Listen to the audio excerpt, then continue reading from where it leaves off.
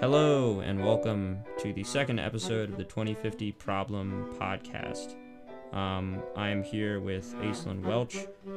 She passed a ban on the use of styrofoam at school events or school-sponsored events in her town in California. And this encompassed more than just the cafeteria. And she actually accomplished this in middle school. She's currently not in middle school. But I'm sure you guys are very interested in hearing how she went about this, how she did this. So, Aislinn, how you doing? Yeah, I'm good. Thanks, Clay. Welcome. So just to start from the very beginning, what made you interested in making a change or an environmental change in your community or your school? So I would say that there were a couple of things that led up to the ultimate, passing of the ban, which was I was in this like club at school called Eco Club, which was it was sort of just we would get together and talk about environmental things, and we would also like do this thing which is kind of gross, which is we would stand at the garbage cans at lunch and like wear gloves and like sort through the trash that people were throwing away to make sure it all went into the right bins. Because the whole composting at school thing was kind of new by the time I was in middle school. So this was like a pretty big deal. We got name tags and everything. It was like super fancy for our trash duty. And so Eco Club, this was really cool. I was in it with all my friends who also happened to be in Girl Scouts with me. So I'm with this group of girls, and we're in Girl Scouts and we're in Eco Club together. And there's this thing in Girl Scouts. I don't know how much you know about Girl Scouts. Probably, I don't expect you to know a lot, but there are these awards you can get. There's the bronze award, silver award, and gold award. And we had already done our bronze award a couple of years ago, all of us together, and we decided, well, we're in Eco Club and we're learning about all this environmental stuff. We were doing a thing about styrofoam. We were like, we should do our silver award about styrofoam at our school because, we're sorting through all these garbage cans, seeing all this styrofoam that people are throwing away. And it's kind of, frustrating to be learning about that and then seeing it happen. And so we just decided to kind of take action with that, and we reserved a slot at like a school board meeting, kind of like how you were doing with your town hall meeting, the presentation that you were making. So we wrote up this proposal for a ban on styrofoam in our school district, and there was some precedent for this. It had been so there were similar policies that had been adopted in other school districts in like LA and Point Reyes and even, Sonoma County and places like that. So we just decided to sort of take that on in sort of a small scale context. And we were just doing styrofoam. I know there have been bans on things like plastic bags and that sort of thing, but we weren't really focused on that. We were just focused on styrofoam because that's what we were seeing every day with the hot lunch that people would get, which is like you can order lunch ahead and they'll deliver it to you in these little styrofoam containers. So we did all this research, like we researched the health effects of styrofoam, the environmental effects, and turns out there's some pretty freaky stuff. Like the styrofoam or polystyrene is full of these chemicals called I want to say chlorofluorocarbons. Wait, I should probably look that up, but I'm pretty sure if I remember correctly, it's been a while, but I'm pretty sure that's what they're called. But basically Yeah. they cause, yeah, you probably know. They, cause all kinds of like things. They can contribute to cancer, and I don't even know, but it's bad basically. And when you're a middle schooler, it's not difficult to understand that. It is bad. So that was sort of our main point. We had the health benefits, or sorry, the health detriments, as well as the environmental. It doesn't decompose for like a million billion years or however long. So we get our little presentation, our little slideshow ready, and we've written all these letters to the board and reserved a time slot to talk about it. And we go in and present, and it's a unanimous yes from everybody there because obviously, they're excited to see students, middle schoolers taking. I think I was in like sixth grade, so I Wow. was pretty little. So they were like, "Oh yay, these kids taking action, trying to make change." And so they passed the ban, which was exciting. And as far as I know, I mean, we passed it in 2017. Oh wait, so actually, I guess I would have been in like seventh grade. Anyways, we passed it in 2017, and as far as I know, it is still in effect in our school district. So that was about it. And we got our silver award, so very cool. Wow. Yeah. Congratulations. So I think that is a perfect example of what I think people can be doing and something that's realistic for people to be doing. Um, what do you think that obviously you had your sort of a silver award as initiative, and you were able to do that research and use that as a launching pad. But what resources did you use to kind of go about making that making that research? What resources did you use to go about trying to make that change? Is it something that you just identified immediately and addressed? Was there a trial and error period? Well, I mean, in terms of the research, a lot of this stuff is just available in articles on the internet. And, they don't really teach you how to read articles in middle school. So we didn't know a lot about that. But there is a lot of stuff that's published about, the effects of styrofoam and all the reasons why it shouldn't be used. So we just sort of went with that. And of course, also, we had this teacher who ran our eco club and was really knowledgeable about this sort of thing. And she was sort of like our advisor throughout the process. So she knew a lot and she was helping us through the whole way. So I think that can be applied in, whatever sort of context, whatever change you're trying to make. If you find somebody who knows a lot about it and then also take it upon yourself to do a little bit of research about why this change should be made, then I think, it's just as simple as that. Awesome. Yeah. So I found myself, for my plastic straw thing, I found myself looking at the precedent from California, the statute from California a lot. You mentioned other communities. Is there anything else in specific or any kind of movements or things that inspired you guys to make the change that you did? I don't know that there was anything in specific. We really just, I mean, we mentioned that sort of in our presentation. We mentioned that precedent because it was just something that we were using to help our case. I mean, it wasn't like we saw that and were inspired, although I could imagine how that would be inspiring for somebody trying to make change. But I mean, they're all, looking into it, it's all sort of similar things like plastic bags, straws, polystyrene. But people all over are taking it upon themselves to make this sort of change, and I think that's just what we were trying to touch upon in our presentation. Yeah. So you mentioned that there was like a unanimous yes vote from the school committee. Was there really any pushback at all for what you were doing, or was it just smooth sailing? Okay, so after our presentation to the board, we just sort of followed up a little bit, and then pretty much it just went into effect. But I'm not sure if they like I'm assuming they made changes to it a little bit because we're these middle schoolers. We don't super know a lot about school legislation or just any sort of legislation. So I'm assuming they made some changes to make the bill a bit easier to enact or just more reasonable. But there wasn't any opposition when we initially proposed it because it's, on all fronts, it's something that you want to happen. It's a change that you want to set a good example for your students. And of course, you're thinking about their health and you're thinking about parents who are gonna, let's say they didn't pass this and there's a parent that hears about this and is like, wait a second, the school board isn't prioritizing my child's health. This is terrible. We should move to a different school district. So they're doing what's in not only their own best interest, but the students. So, yeah. Yeah.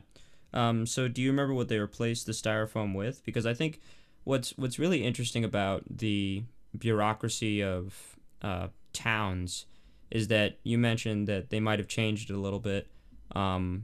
In my case, they really didn't change my proposal at all. I just said, can we remove the straws? And they just took the box out. And I think what's interesting about local government is that there's really not much to it in especially the small scale cases like you're looking at with the styrofoam. They probably just did a couple financial move arounds in the school budget, and replaced it with whatever they did. And it probably worked out. So that's just my 2 cents on that. I'm not sure what happened, but we can do a little bit of a follow up. And just what did they replace it with, if you're aware? Well, so yeah, the thing is it was okay. So I'm thinking about the hot lunch containers in specific. They were. It was the way that the system worked was you would order something like, let's say, a baked potato, and they would go to a local restaurant. Or let's see, in specific, there was this there's this chicken salad that I would get every Wednesday, and it came from this local restaurant it was like a wraps place, and they would they would order it from there, and I'm assuming they would deliver it over or something. But basically, the styrofoam container was what the restaurants would use to package the stuff. So it's not like the school was packaging it. It was being outsourced. And so I want to say they sort of delivered something of an ultimatum to the restaurants. Like they were like, if you're going to be continuing to use styrofoam after this certain date, then we won't buy from you anymore. But that, now that I'm thinking about it, seems sort of unreasonable. So I think that's probably my memory failing. But I do remember it was phased out over the next couple of years, although beyond that, I'm not sure completely how. That's really interesting. So I guess we get the East Coast West Coast thing going on and a little bit of a disconnect. I'm not 100% familiar with that lunch program. That's really quite interesting. So where around in California is that? And is that like a common thing in all of California, or is that something you just experienced in your middle school? I couldn't tell you. I know they had it at my middle school, but they didn't have it at my high school. Like when I was in high school, they would just, it was just, stuff that was cooked in the cafeteria. But in middle school, it was all the lunch programs, and as in elementary school as well. Actually, all of the lunches, all the hot lunches were outsourced, and I think that they've actually changed that now that they switched to a different program for the elementary schools, and it's something that's supposedly more healthy. And I don't know if they actually are going to this anymore for that. But that's just how it was when I was there. Like we would get it in like Chinese food containers from a local Chinese place, and that's just how they would do it. And I am not sure if that's how they do it now, but it's how it was when I was there. Wow, that's really interesting, and I think that it's a really interesting way to support. I guess I would say support local businesses, and at the same time, it's not necessarily like the locally grown thing that I've read a lot about, and it's kind of a weird. That's a very interesting lunch alternative. But to get a little bit more to the environmental side of things, if California has been very progressive with, especially with the former governor, with the statewide bans on plastic bags, SB 270 in 2014. And I think it was the Assembly Bill 1884, which was the first statute banning plastic straws in the state. So all this stuff is happening, and this is sort of a two-pronged question. Do you think that this is a response to local momentum in California, local, people like you going in and banning things and restricting things? And what do you think needs to happen next, obviously? You're going to say styrofoam, but if somehow styrofoam happens to get banned, which it should statewide, what do you think is next for environmentalism in the state of California? And I guess the greater question is the United States. Do you think that this is something that is based on trends, or do you think it's just something that former Governor Brown decided to do? Yeah, well, okay, so to address your first question, I do think that it is a response in part to local movements, and not necessarily just like people passing bans or anything, but just a general dislike. I don't know about dislike, but a disdain for plastic and non-biodegradable materials. Like if you're just around like shopping centers, people are bringing their own bags. People are doing things, even if it's just little things like you bring your own bag or bringing your own straw or whatever it may be. Like people are definitely not wanting to use materials that they're going to feel bad about, that they know are not going to be processed in a sustainable way. And I think that that's really what's at the root of the legislation that's being processed these days regarding those sorts of materials. And sorry, remind me, what was your second question? What do you think should happen next in terms of like if all of the environmental goals for single-use plastics and styrofoam in terms of banning and restrictions eventually happen? What do you think is the next step? Oh, right. Well, I think that unfortunately a lot of environmental issues have been sort of put on the back burner this past year for obvious reasons. Right. But I know that I just read this morning that Joe Biden plans to elect cabinet members who are really environmentally progressive, and I think that once the obvious things happen, like styrofoam is banned, plastic bags banned, whatever, these things start to get phased out, then I think the next steps will just sort of follow naturally from there. Like, and I mean, even if things don't get banned completely per se, like I know at Safeway they charge you extra for plastic bags these days, or or things like that. And there is just you'll see like a sign that says like don't use a straw because whatever billions don't get decompose and things like that, just things that are getting people thinking about it. And I think that once that becomes sort of a widespread thing that everybody's aware of, it won't be difficult to make those sorts of changes that because everybody will know that it's in their best interest. Like the school board people, when I was giving my presentation, like it's just sort of something that will become obvious and the next steps will just follow naturally. Sure. Yeah, and I think definitely a way to do that, spreading awareness, is stuff like this, talking about it, and at the same time, getting change done at the local level. Because as much as I really appreciate that Biden and the federal and the state governments are pushing towards this, the the environment is not going to wait. So that's kind of a lead into my next question. Um, as someone who has made change as a young person, how would you recommend young people get involved with their local schools, local governments to make change? Do you think that it needs to be easier? Do you think that it needs to be quicker? And how would you go about doing that? What would you say to the people who are looking to get involved? Right. Well, I mean, I think that the most important piece of advice I would give to somebody is to find an to find an issue that is important to you, that you're passionate about. Like, for me, when I was in middle school, I was in this eco club, so we were being exposed to all these sorts of issues, and styrofoam was something that I was also exposed to every day, and the frustration of having to dig it out of the garbage can every day really, I think, gave me the sort of passion that was necessary for motivating this process.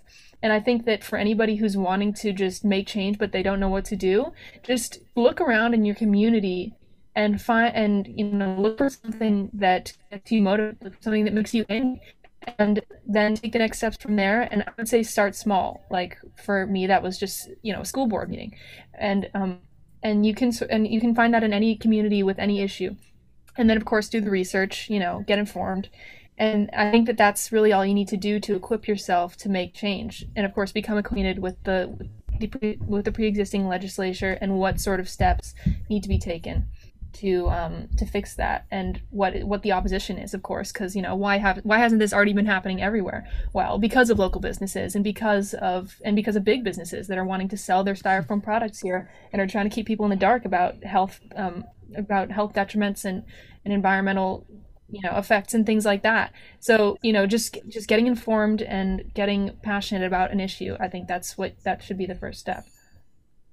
Yeah, I think that's really interesting because I've had to tiptoe around the whole idea of things and businesses that are contributing to single-use plastics in our environment, and I think that it's quite interesting from my perspective because one of the big arguments that I made with my plastic straw restriction is in a sense that it is a doubly beneficial, I guess you could say, symbiotic relationship between getting rid of plastic straws, helping our environment, and also helping American industry.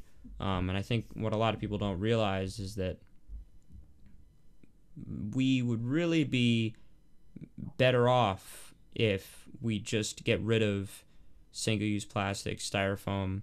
It's not like people really, really enjoy styrofoam. Like, Aislinn, have you ever thought to yourself oh man, I need my styrofoam, otherwise I'm not going to be able to eat food out of a container? I mean, as much as I enjoy squishing packing peanuts between my fingers, I can't say that I've felt that. Yeah, exactly. I think that there's a certain connection to straws. Um, I've met some very adamant people who are also very climate conscious. They just like their straws for some reason. The same way, I guarantee you, there, as weird as it is, I think that there's probably somebody out there, maybe on like my weird obsession or something, who's just in love with styrofoam. Yeah. But I really do think it's something that we can give up. I think as a larger consensus, like for the greater good, as much as it seems like we're giving something up, we're actually contributing to American business. And if we stop buying plastic straws in bulk from China, we're going to be buying alternatives from America. And when more money goes to those alternatives, for styrofoam, for straws, for single-use plastics, there's going to be more R&D put into those, and it's going to get much, much closer to those wonderful hunks of styrofoam and wonderful pieces of plastic, which a lot of people really don't realize. They don't think about the long term like that. And so just one more larger scale question, one of the questions that I guess I prepared here. The goal of this podcast, the major goal, obviously, to inform and to educate, but something that I'm looking at in the long term is, you talked about your eco club, and I've read about youth all over the nation having a teacher or a mentor. I had my dad, who sponsored the bill for me just because he's my dad. But I think that getting that wisdom is something important, but it's something that needs to be brought down to the youth, with the quickness and the understanding that the climate is not going to wait for tomorrow. The climate is not going to sit in the chamber of the Senate and just watch the protests and do nothing.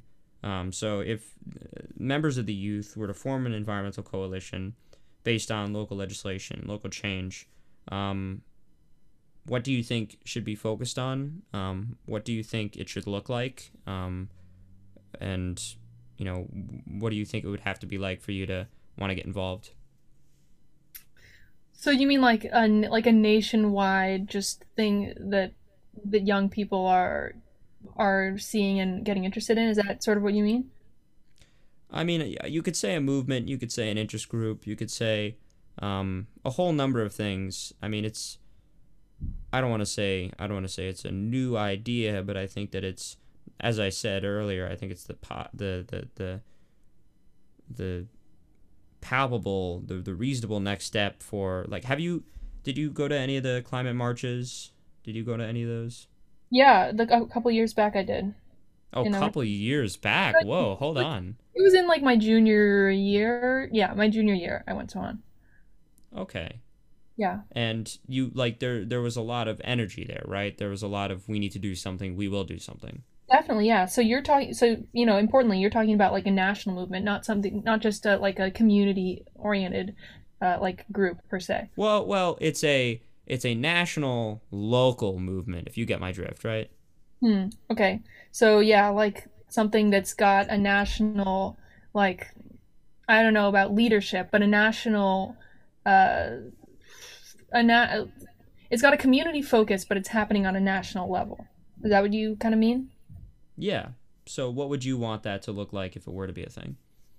I mean, I don't know. I think that what you mentioned with the climate marches sort of sums it up. Like, I think that there's definitely the motivation there. Like, people, it's not that people don't want to join a movement like you're describing. I think it's just there isn't one that really exists in an organized fashion. So I guess if it were to exist, I think that there should be a sort of a centralized, but not necessarily democratic leadership, but definitely one that represents the interests, that reflects what people really want, which is change, and change now. So I think that they should, ideally they would pick a couple of key issues, climate related, or just, environmentally related, because there are so many. That's really the other thing. Like, there's just so much. People are like, stop global warming. Well, okay, have you looked at what is causing quote unquote global warming? There are so many things to worry about. So I think that to narrow it down, and whether that's, banning plastic locally, whether the aim of the movement is to inspire people to,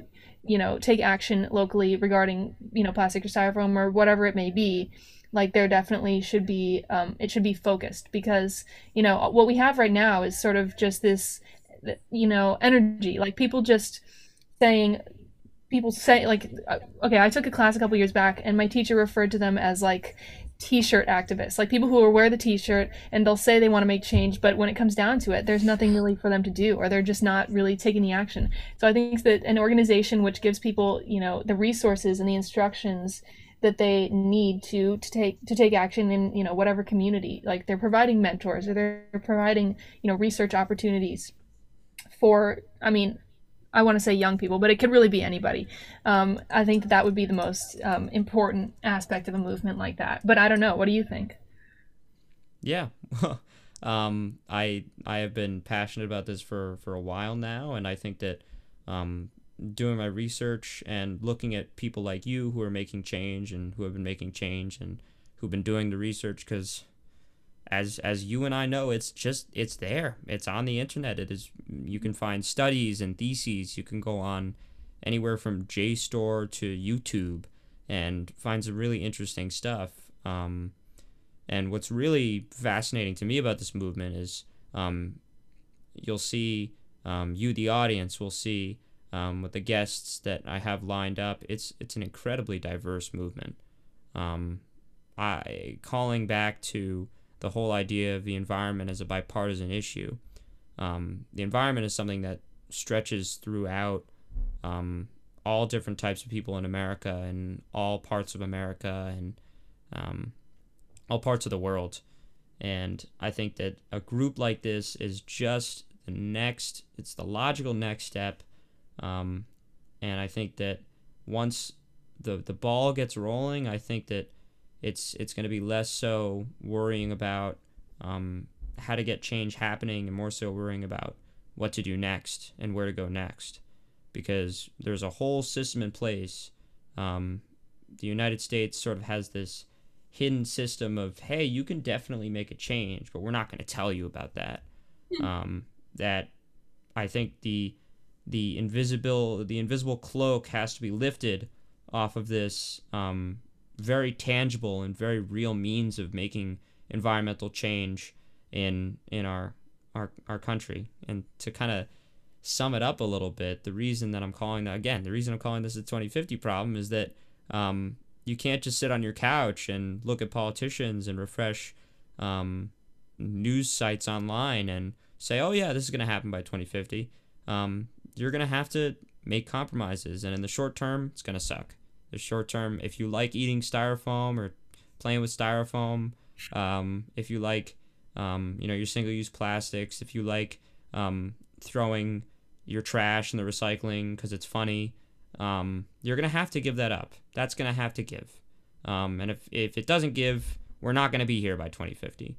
But I think that there's change to be made, and I'm sure you'll agree with me, Aislinn, when I say that there are people here who are ready, willing, and now have the time to hop on some Zoom town meetings, to hop on some Zoom school committee meetings, attempts to deal with the chaos, and get it done.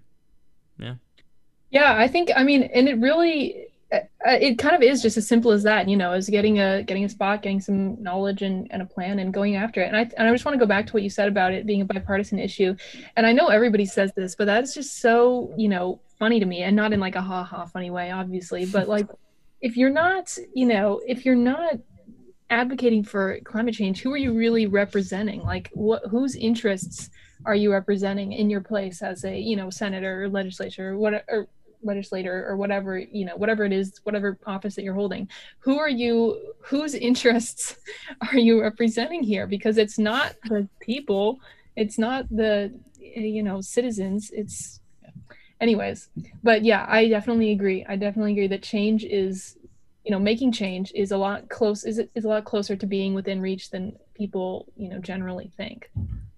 Yeah. I think that you you sort of strayed away from this, and I just want to make sure that this is crystal clear. People aren't making change. Again, you say like, why is it against?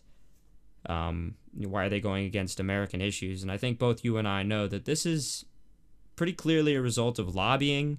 This is pretty clearly a result of, an money conundrum. And I'm a big fan of the, just historically, I'm a big fan of the Gilded Age. And I don't think we're quite there, but I don't think that the Gilded Age has really quite left us. And considering how much pollution happened during that time period, and how much, like, you'll see a headline, and I don't want to go on a rant about this too long. You see these headlines that are like, oh, Trump has just allowed for acres and acres and miles of land in Alaska to be fracked or drilled, or or the federal government, even before Trump, has just allowed for national parks to no longer be national parks and to be drilled for oil. That's just un-American. It's just simply tried and true un-American. And I think that welcome president. I think that there needs to be some sort of an awakening to that, and a realization that this isn't something that just happens. This is our federal government essentially saying, we don't care about your interests, and we need to say back, we're essentially saying, oh, that sucks. But instead, we need to say back to them with actual legislation that they have to respond to, no, we like our national parks. We really don't prefer oil, and it's gonna be difficult, because oil is what a lot of people rely on, but it's got to change. Yep, it just comes down to that. It's got to change, and it'll either change or we'll die. So there you go. Well, a very interesting note to end on, but I think that overall it's been very uplifting. So thank you, Aislinn. Thank you for being here. I appreciate you sharing your experience, and we hope to hear many more stories in the future, and we hope that you and people like you go off and take that information and make a change. So thank you so much. This has been Clay Navarano and Aislinn Welch. 2050 Problem. Thank you, and peace out.